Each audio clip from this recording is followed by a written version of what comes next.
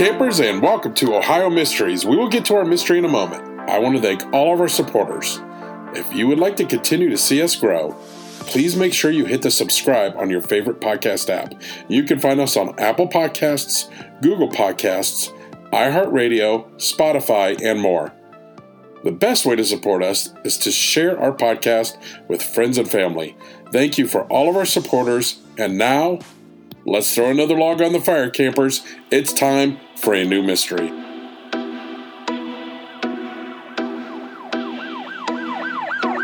I'm your co-host, Steve Yoder, and with us, as always, is our storyteller and journalist who spent 30 years telling these kinds of stories with the Akron Beacon Journal, Paula Schleiss. Hi, everybody. Most of us have probably released a balloon into the air, at least accidentally, if not on purpose. It's kind of fun watching it float ever higher into the sky, wondering where the wind might take it. When I was a kid, I would imagine it was off on some grand adventure to a far-off land that I would never see. And hey, who doesn't love a helium-filled balloon? It's the very definition of whimsy, a cherished memento of a happy childhood.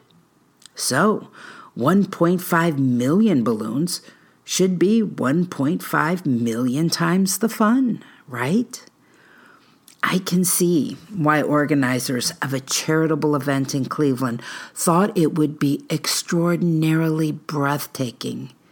In the end, it was a disaster, maybe even a tragedy, as some still wonder today whether the balloons played a role in the death of two poor fishermen.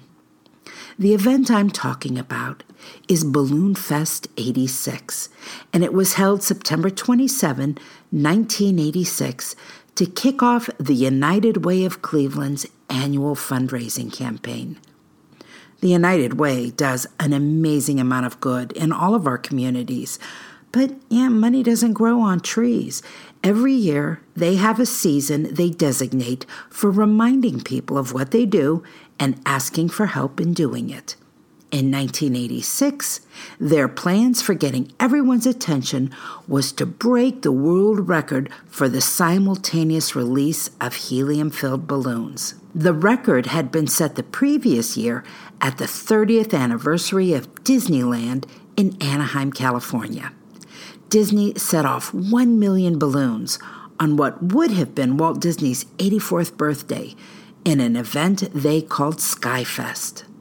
That took the record away from the 363,000 balloons that had been launched by Clemson University students in South Carolina in 1983. Well, hey, if it was good enough for Disney, it should be great for Cleveland, right? For Balloonfest, Cleveland area children were tasked with collecting donations, selling 2 balloons for every $1 collected. The United Way's original goal was for 2 million balloons, but they stopped at nearly 1.5 million. The whole stunt was coordinated by a company out of Los Angeles, and it took 6 months to prepare. They had to build an enclosure for all those balloons. And as the big day approached, they took over the southwest corner of Public Square. They set up a rectangular structure that was the size of a city block and 3 stories high to hold these balloons.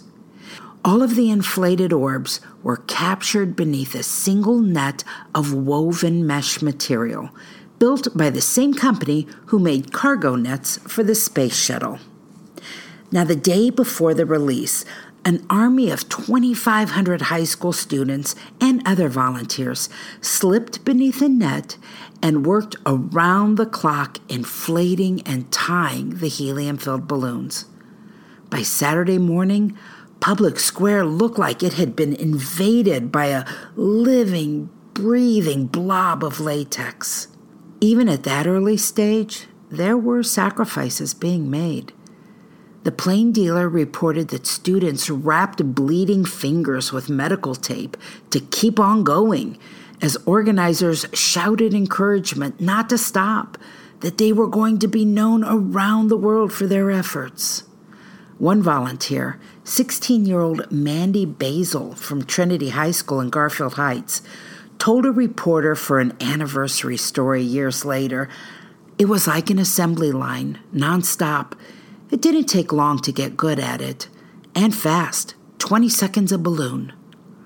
She said she was so tired and her fingers so sore from that sun-up to sundown shift, she didn't even bother to go back the next day to watch the launch. It probably goes without saying that the problem with a balloon is it has a mind of its own.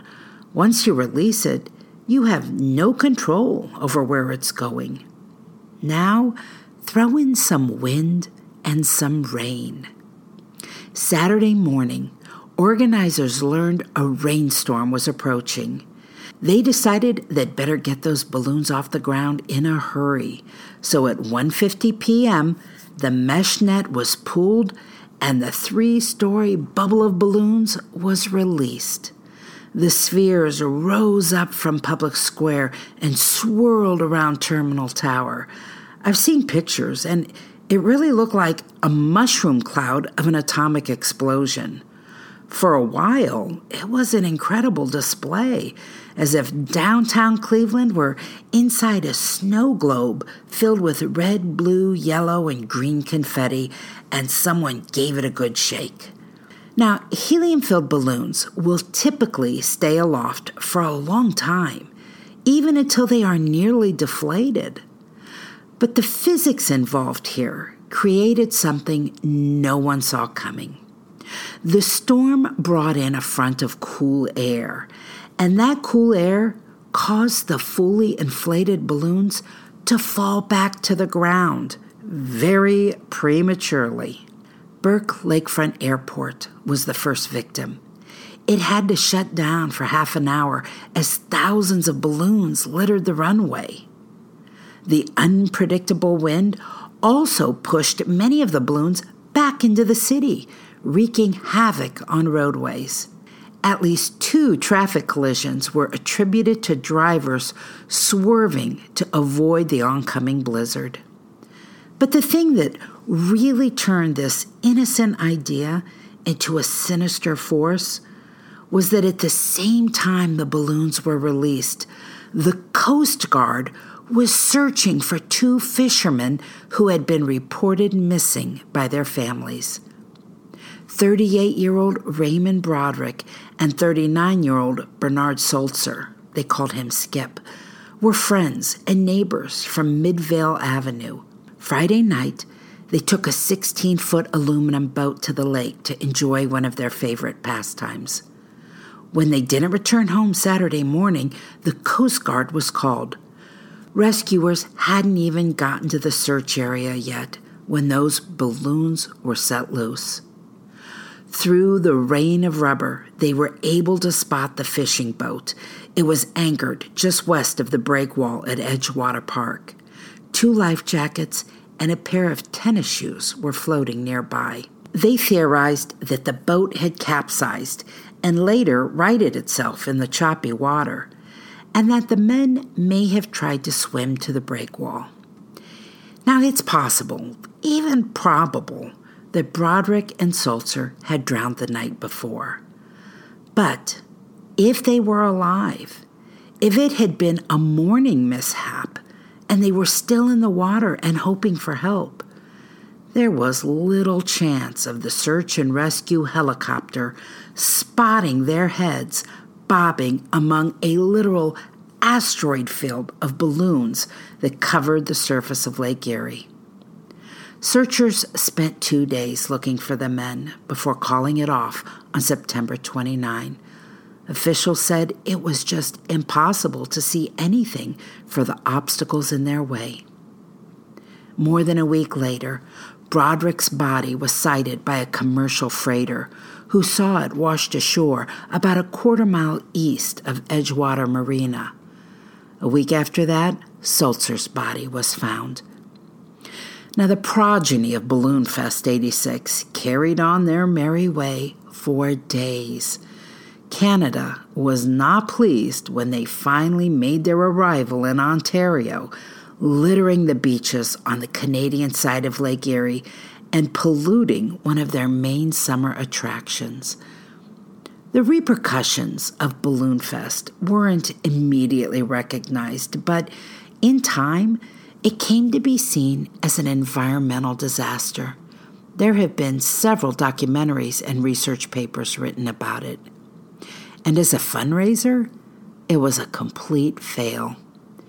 Gail Broderick, the wife of one of those lost fishermen, sued the United Way and the company that organized the balloon release for $3.2 million.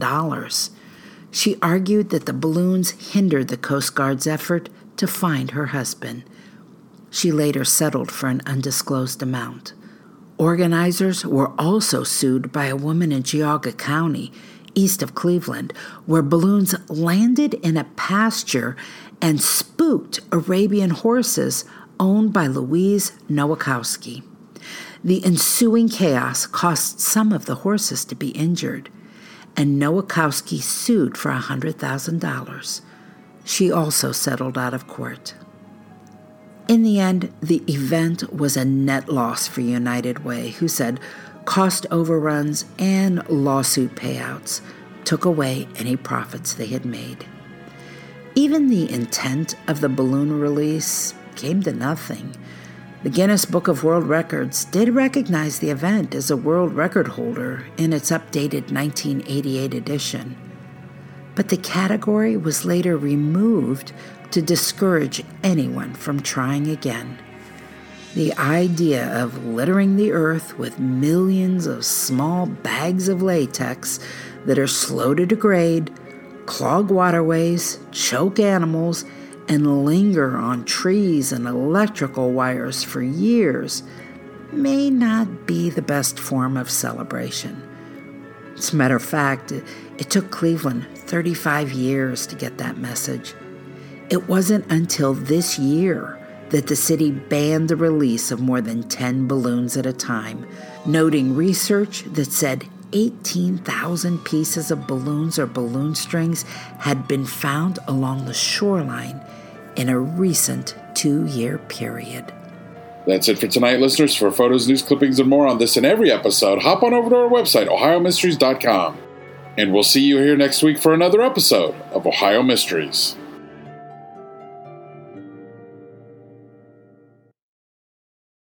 History is the greatest adventure story.